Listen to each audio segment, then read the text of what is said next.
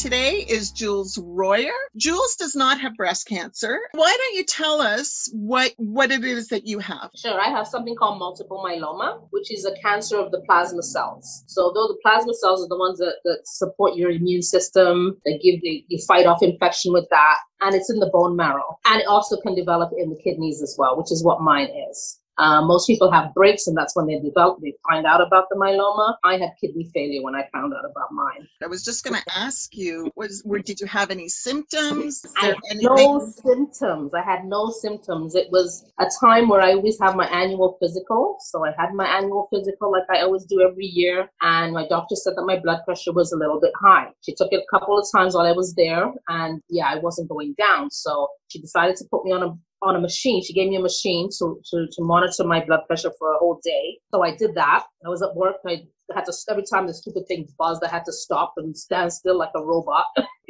My blood pressure machine to work. So that was a lot of fun, and everybody was looking at me wondering what the hell is wrong with this woman. But I explained to them what was going on. So she finally got the results on a Friday in December. I think it was the first Friday in December of 2013. She got the results. So she called me in and she said, "Oh, come on in. I've got the results. Your blood pressure is high. You can't seem to get it down. It's hereditary. My parents both have blood pressure. They both take medication." So I just thought that's part of it. So she gave me a blood pressure pill to take, very small, very minor. I took that. I went to get the prescription on the Saturday, and then I asked the pharmacist, "When should I take it?" He said, "If you take it in the morning, take it every morning. If you take it at night, take it every night." So I thought I'll start it at night, that Saturday night. So before I went to bed, I took it. The next morning, I got up as normal.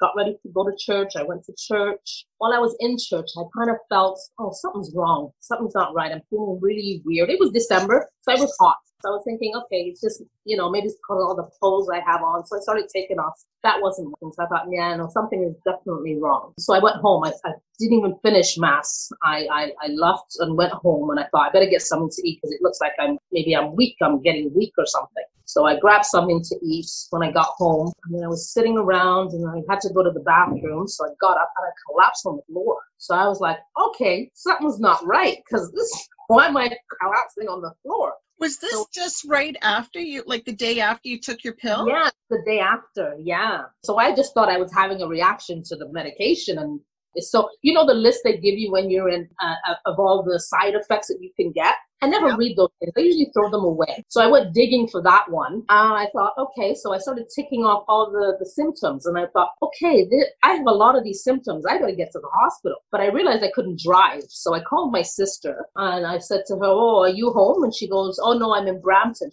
At the time I was living in Milton. Okay. She lived in Milton as well. So she says, "No, I'm in Brampton." So she said, "Is everything okay?" I said, yeah, I didn't want to worry. So I called my neighbor downstairs and he brought me to the hospital. They ran all kinds of tests. I said to them, "I just took a medication. I think it's just a reaction to that. So I won't take it anymore." And then they said, no, we'll check for everything. And then they said, no, something's not right. So I was in the hospital the whole day. And then they said, okay, could you come back tomorrow for an ultrasound, which is a Monday. So I said, okay. So I called up work and I said, listen, I'll be home. I'll be at work this afternoon. I got to go for this ultrasound. I was in the hospital all day. It's just a reaction to medication, blah, blah, blah. So I got into the hospital that morning, Melton General, and they taking blood work. And I said, okay, you guys, when I leave? She said, "You're not leaving just yet. We want to run your blood work again." I was like, what's going on? So when I said, "Can you tell me what's going on?" So she said, yeah, your creatinine level, which is your kidney function level, just keeps rising every time we take your blood work. And I thought, oh, okay then. She says, oh, okay, we're not really sure what's going on. So that's why we're repeating it. So in the end, it turned out my kidneys were failing. My creatinine level, which is normally between 100 and 120 for normal people, mine was almost 900.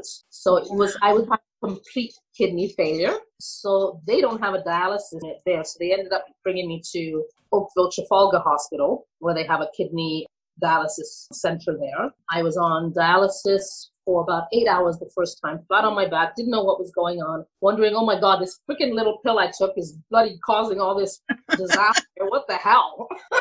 So yeah, I ended up in hospital there on a dialysis machine for 8 hours the first time. And then they said, yeah, we're admitting you. You're not going anywhere. Your kidneys are totally failed. We have to do dialysis for you 3 times a week for at least 4 hours each time. We got to figure out what's going on. So I told them exactly. I wasn't feeling any symptoms. In fact, I've been celebrating my birthday the week before. And you know me, I celebrate my birthday for a whole month. I start telling my friends, okay, it's November 1st, my birthday month. You guys get ready. Everybody knows that Jules celebrates her birthday for the whole month. So I was celebrating my birthday. So I didn't have any symptoms, nothing. I could tell them nothing because nothing was going on except for the blood pressure. So they did a biopsy of my kidneys. They couldn't really find anything. They didn't know what was going on. So then they did a pelvic biopsy. That's when they found it was the myeloma. What's a pelvic biopsy? They freeze an area, take a really long needle with a little curve at the end, and poke it into you, take a scrape of the bone marrow, and then pull it out. And that's when they found out that there was myeloma cells in there, and that's what was causing my kidneys to fail. I had tons of myeloma in my body, cancerous cells. And so, mind you, I had been in the hospital for 3 weeks. And then Christmas Eve, I started my first chemo treatment. So I was actually in one hospital. They transferred me. They got a taxi to take me to another hospital to get my cancer treatment. Spent the whole day there. So I was there from about 8:30 till about 3 o'clock.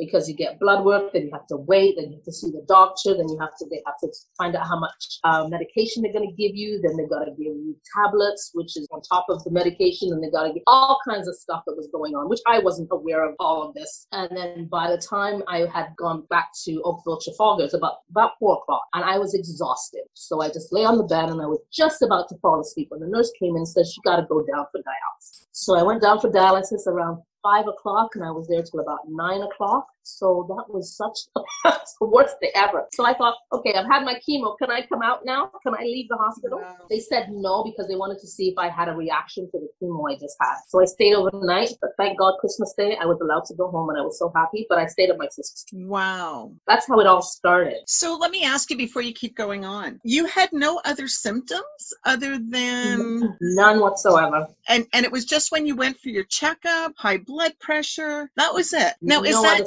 normal for people with multiple myeloma?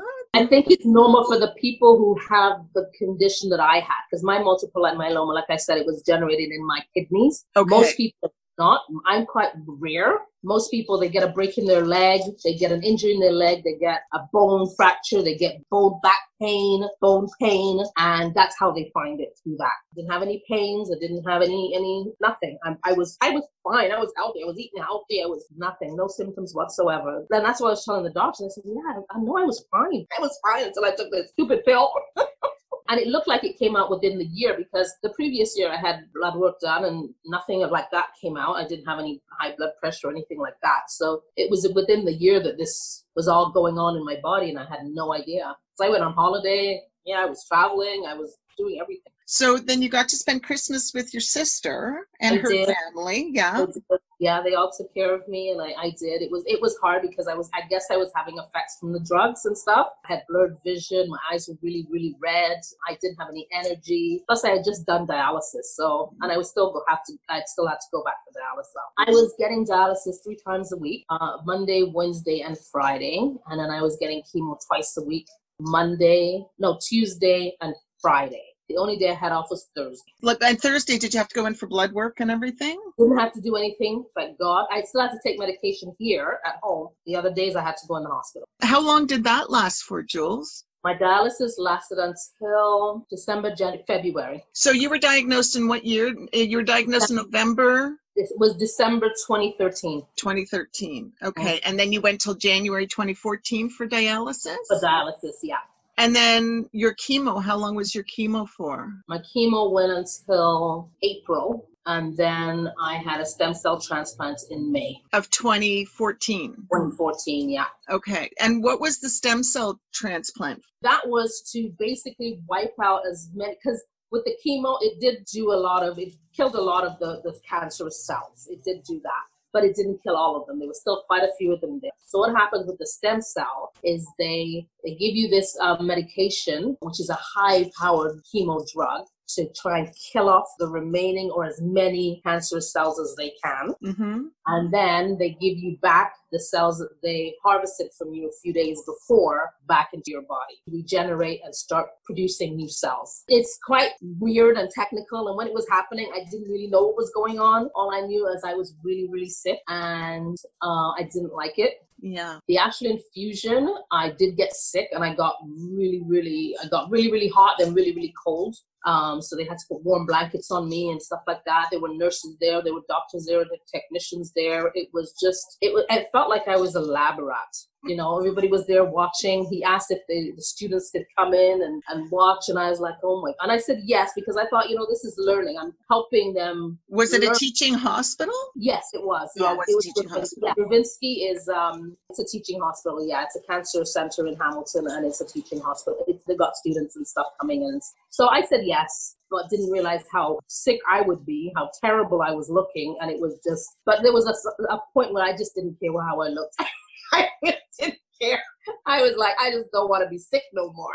So yeah, so day one, they gave you the high dose chemo. So they gave that high powered dose. And then the second day, that's when they came in and gave you back your cells. Now they had frozen the cells. When did they harvest your cells? They harvest them about a week before. So I had to go into the hospital for a whole day, and I got on this machine, couldn't leave the machine. So if you have to go to the bathroom, you have to go to the bathroom right there. I was on the machine for about 8 hours, and it was basically taking good cells out of my body. Through your blood? Through my blood, yeah. Okay. Yeah, this machine was taking blood out, then circulating it, cleaning it up, storing some of it, and then putting the rest back. What they took, they froze. So they ended up getting about 10 million cells. Which is that a lot? Really good, yeah, because they could do 2 stem cells with that. Okay. And that was in one day. They give you about 2 days to try and get between 8 and 10. I got 10 in one day, which is great. I know some people had to go back the second day and they didn't even get 10. Some of them only got 6 or 7, but 10 was good because they said, yeah, that's good because we can harvest it and we can, if you need another stem cell, we can use 5 million for the second stem cell. So yeah, so when they were putting it back in me, it was cold. You could feel it go into your body and it's freezing. It was this big giant needle with the cells in it, and then they would just poke it into your port. So it was interesting. Like I said, I was sick. After it all happened, the second day after this happened, they harvested it, it went back into my body, did the stem cell transplant and stuff. The third day, I was feeling fine. I thought, oh, this is not bad. It's all right. I can handle this. And then it hit me. I couldn't eat anything, couldn't drink anything. Because they weren't sure how I was going to react to it because they hadn't done many people with kidneys. So they didn't know how my kidneys were going to react to it. So my kidneys did not like it at all because I was sick the whole time I was there. Couldn't eat anything. I couldn't drink anything. I was on IV. Your body goes into zero. You have no immune system whatsoever. Mm-hmm. So basically, you're trying to build up everything back again. Your white blood cells, your red blood cells, you might need everything. Trying to build it up again because you're starting at zero, right? When they wipe it all out. Yeah, so that was hard. My body was I was suffering. I was really suffering that first stem cell. And how long were you in hospital for? I was in hospital for 3 weeks. Then I had another 2 weeks at home on IV. And thank goodness my mother and father came down, so they stayed with me. My mom came down, she stayed with me and she took care of me. She was a former nurse, so great having her because I bet. I couldn't have done it on my own. I really couldn't have. My kidneys have been damaged because they went rock bottom. They were zero. They weren't functioning at all. They were never going to be getting up to what normal people function with their kidneys. The one thing I have to watch as time goes on is my kidney function, because if it gets to a lower point than it is, then I will have to go back on dialysis. And are there daily tests you have to take? Monthly. I take a monthly test. Right now it's monthly. When I relapse, I had to get it weekly. Mm-hmm. But right now it's monthly, so they can check the creatinine level and the kidney function level and things like that. So multiple myeloma, is there stages of it, or is it just like not stage really. 1? And it's funny because I did ask my doctor that one time when I saw her. I said, yeah, they have stages for cancer and for all these other things. Does myeloma have stages? She goes, no, not really, because it's so individual and so different from everybody. They can't really stage it. They can only tell you what you get after the stem cell. And with me, you can get full remission. Some people do get full remission. I didn't. I got partial remission, which means that there was still cancer cells in the body, but they were not making any more. Okay. She highly recommended that I go on a chemo drug called a maintenance drug, which would keep the cancer cells at bay, make them not grow anymore. So I had been on that Revlimid. I started that in September 2014, and I was on it until October 2018. So it gave me a good 4 years. So normally, and it was an oral drug, so they delivered it to my house and I took it. I was taking it 3 times a week for 3 weeks and then had a week off. First, I had quite a few side effects because I was taking a higher dose. So we just had to adjust the dosage and the amount of time that I took it. And that kind of helped with the side effects that I was getting from it. And what were the side effects? A lot of pain, a lot of bone pain, leg pain, which I didn't have before. I was walking with a limp. I had to use a cane. I had to buy a cane. And I was like, oh my God, I feel like an old woman. And this was all happened. I was 47 years old when I was diagnosed. So, this could be really hard.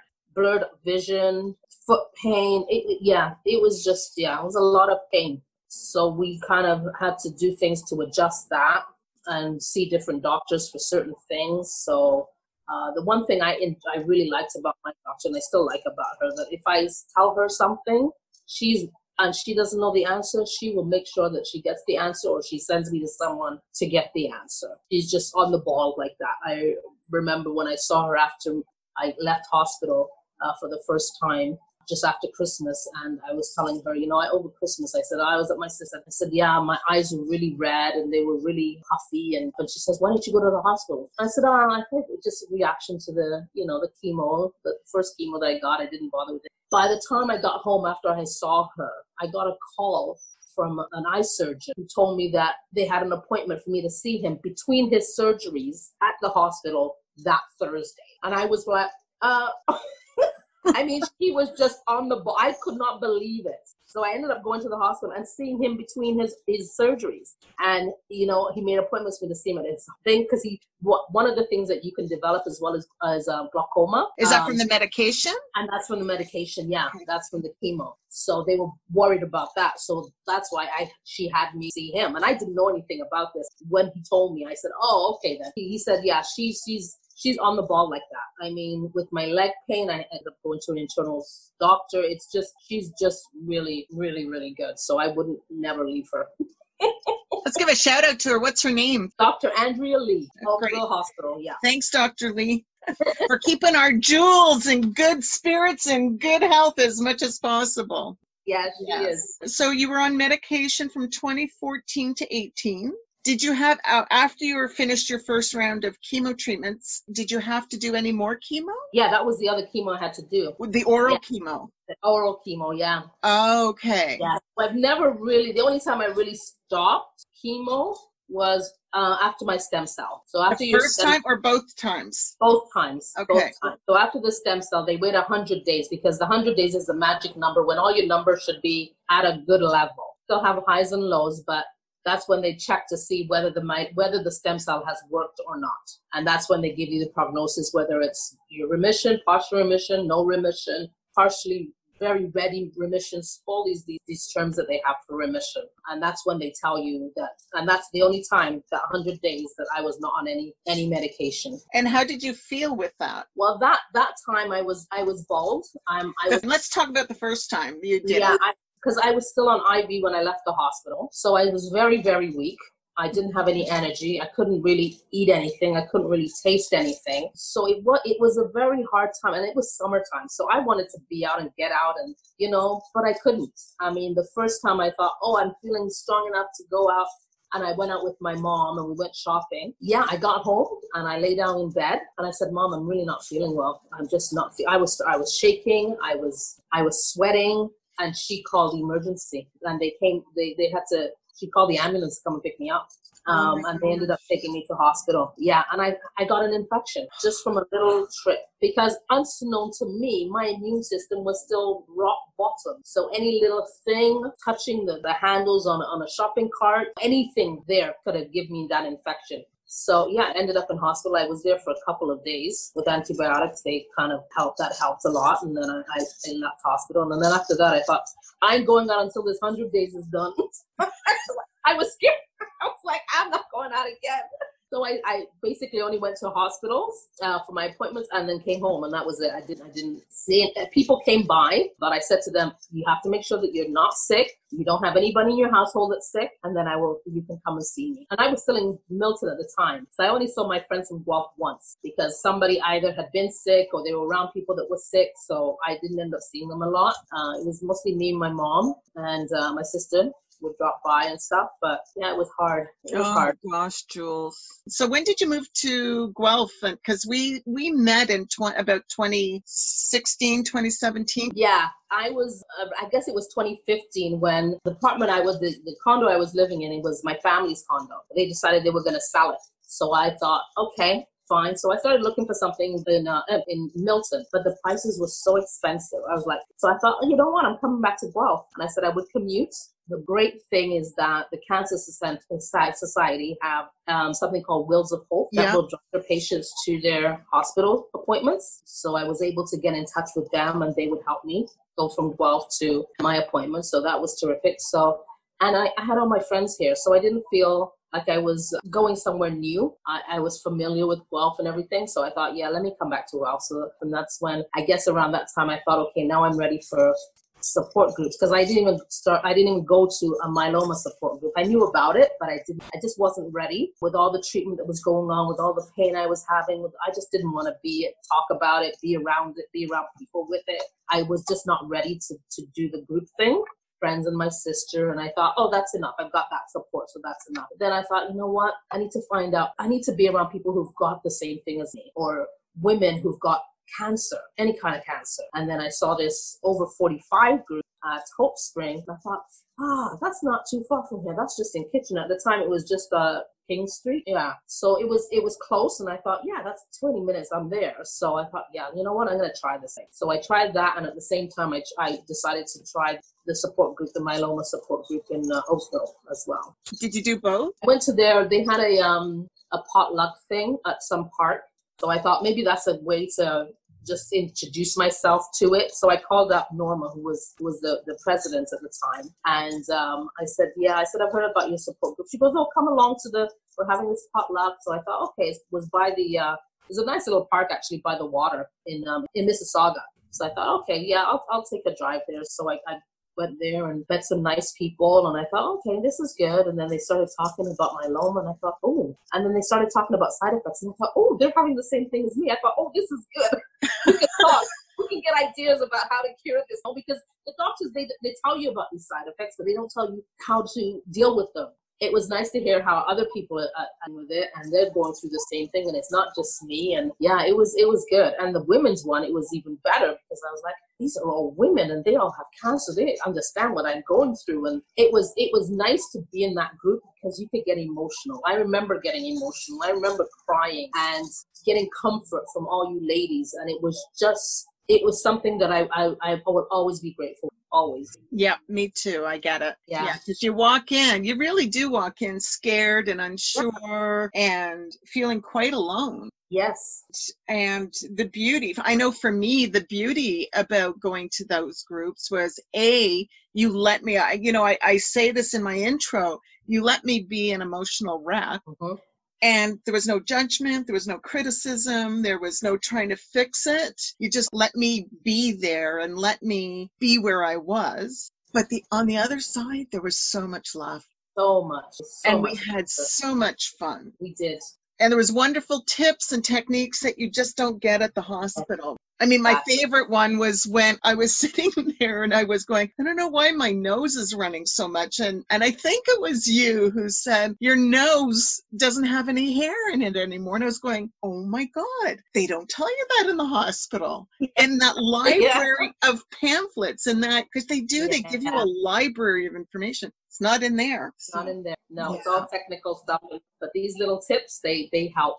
They really help. I remember when I was in the group and I got that letter from work saying that they no longer had a job for me. And I was 49. I guess I was 49 at the time. And I thought to myself, oh my God, I'm forced into retirement. And I just couldn't believe this was the point that I was at. And I read that letter to the group and I cried. I cried because does that mean I'm not working anymore? I can't work anymore? And it was just that final thing. And I felt so alone and, this can't be happening. And the comfort and love that I got from you guys, I was just like, okay, I can do this. I can handle this. No problem. And you guys gave me that strength that I could go on. Yeah, we're allowed to take our grief to that room. There's so many milestones, good and bad, and the group really supports us. And I never even thought that we would still be connected outside of the group after this. It's so rewarding that we've kept in touch, and we're just so that they're so close. We're like a family, all my sisters. Yeah, I love my cancer chicks, man. Yep. My cancer chicks, our cancer chick. No, the cancer chicks. Love the cancer chick.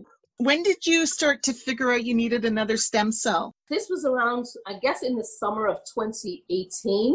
I was getting sick more. That January, I was in hospital about 3 or 4 times for pneumonia. So I thought, yeah, something's wrong. So I just kept going. Little things were coming up, and I was like, yeah, I'm not feeling not right. My blood work and the numbers started increasing.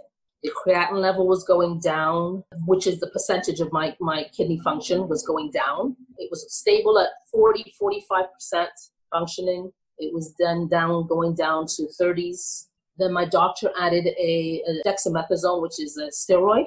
She thought that might help kick it and get it back in gear and get it working. So we were on that until about July till October. And then she said, yeah, this drug isn't working for you anymore. The myeloma is coming back faster and stronger. Let's go back and do the Cyborg D, which is the first type of treatment that I had the first time. Go back and do that again and get ready for another stem cell. So I started that in October, did that till January. So it was injections and pills and steroids, all that stuff again. So I wasn't happy about having to take 21 pills again a day. Dexamethasone, which is a steroid. You know about steroids, it gives you the up and down. 1 minute you're clean the whole apartment in like a couple of hours, and you've got all this energy. You just want to go like the ever ready bunny. And then next minute you're crashing. You don't want to be around anybody. You want to talk to anybody. And for me, I was very irritable when I was on it. When I think back, there were some things that people would normally say, and I wouldn't bother with it. I would just laugh it off and stuff. But I was finding myself, why are you saying that? You shouldn't be saying that. And I was just really moody.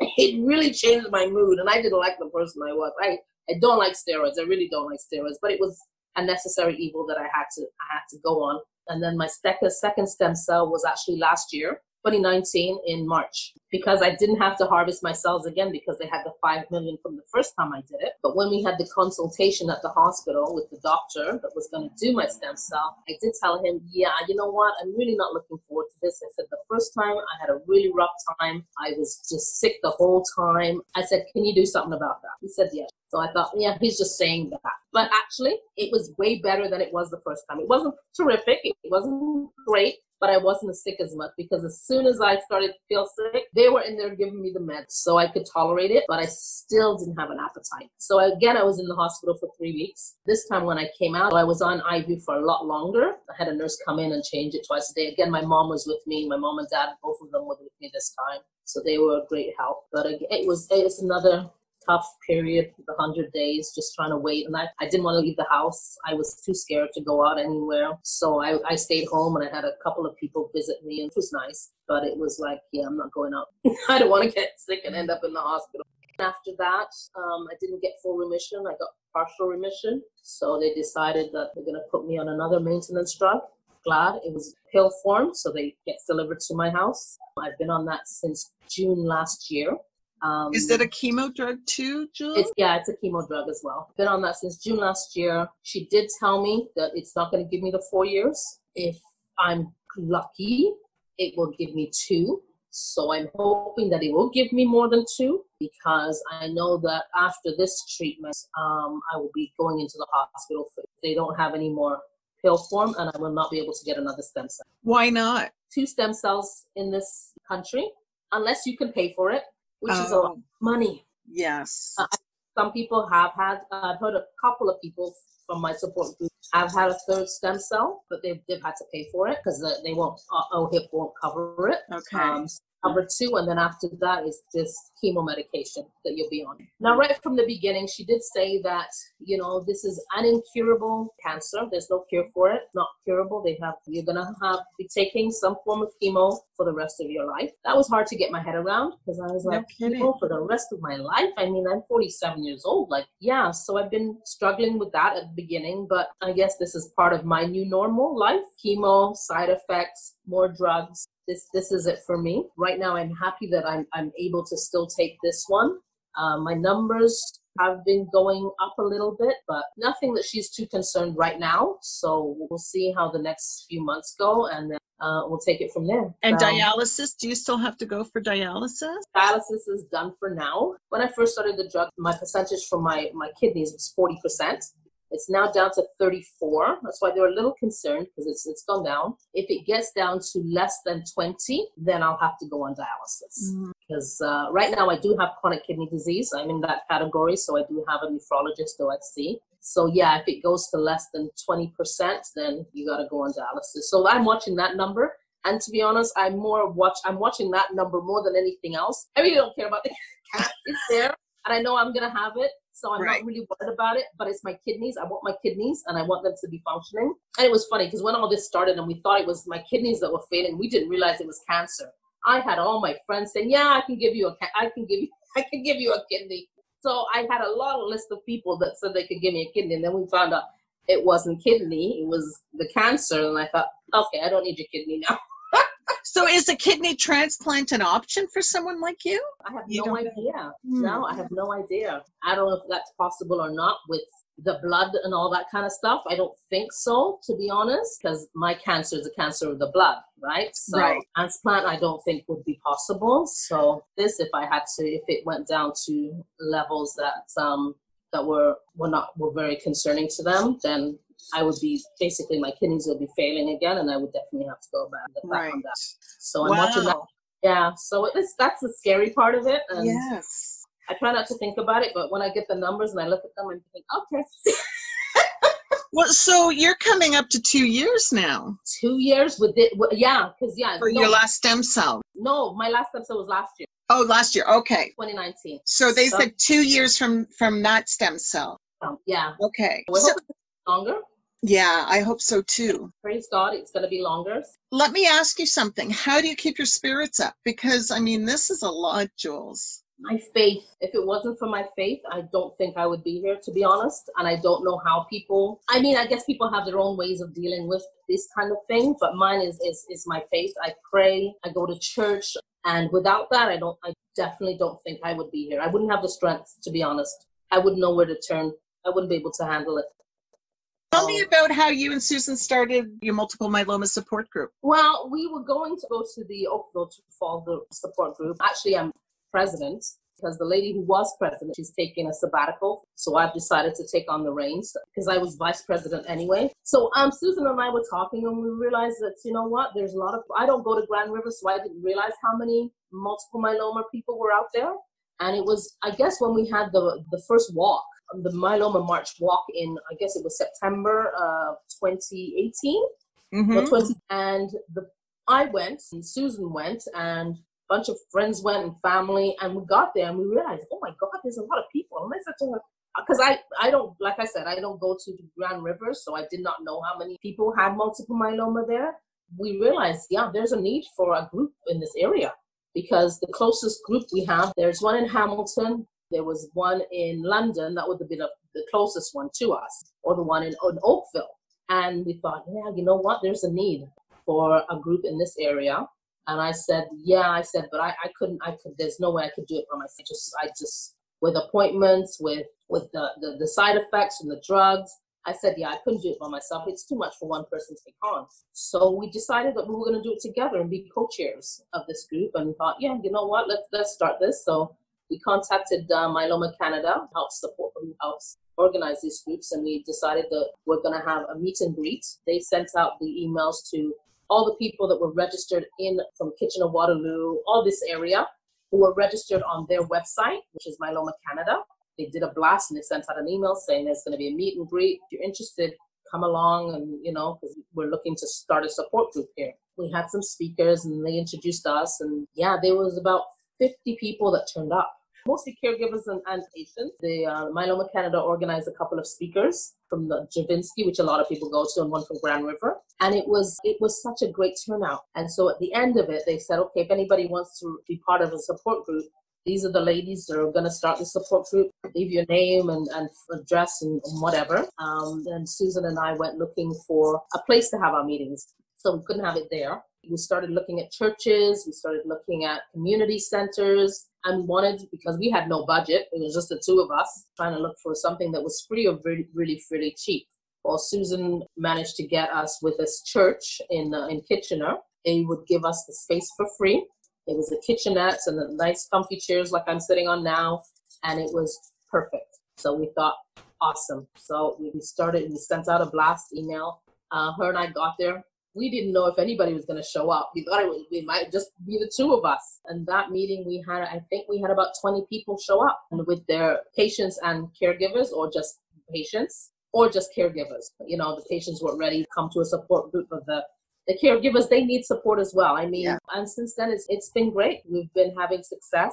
We've had 2 Zoom meetings and they've been quite successful. People want to be in touch. People want to know what the latest thing is and how everybody else is doing. And like you said, getting tips from everybody. So starting that group was really a good thing. I really enjoy it. And I really like the people that are coming, and we're able to help them because, like I said, I think I'm a veteran. I'm one of the ones that have had it the longest. A lot of them are new. A lot of them just had the stem cells, so they want to know about the stem cells. So I've been through that, so it's great to be able to give that knowledge to people. I wasn't ready for it when I first started, but people are ready for it when they're starting that journey. So it's great helping them. So yeah, no, I love it. So anything else you want to impart? No, you know what? I think I've talked so much. But that's lovely. Anyways, Jules, thanks for doing this with me. And, no problem. This is great. Thank you. And I just have to say, you're such an inspiration to me. You have such a great attitude, and you always come to the table with such grace and humor and honesty, and I love it. Thank you. Thank you so much. You're welcome. And this is Debbie Mann and Jules Royer from the Keep Your Pecker Up podcast. Yes. And hit subscribe to hear some more. Thanks, everyone. Thanks, Jules. Oh, thank you so much. Talk to you later, love. Bye. Bye.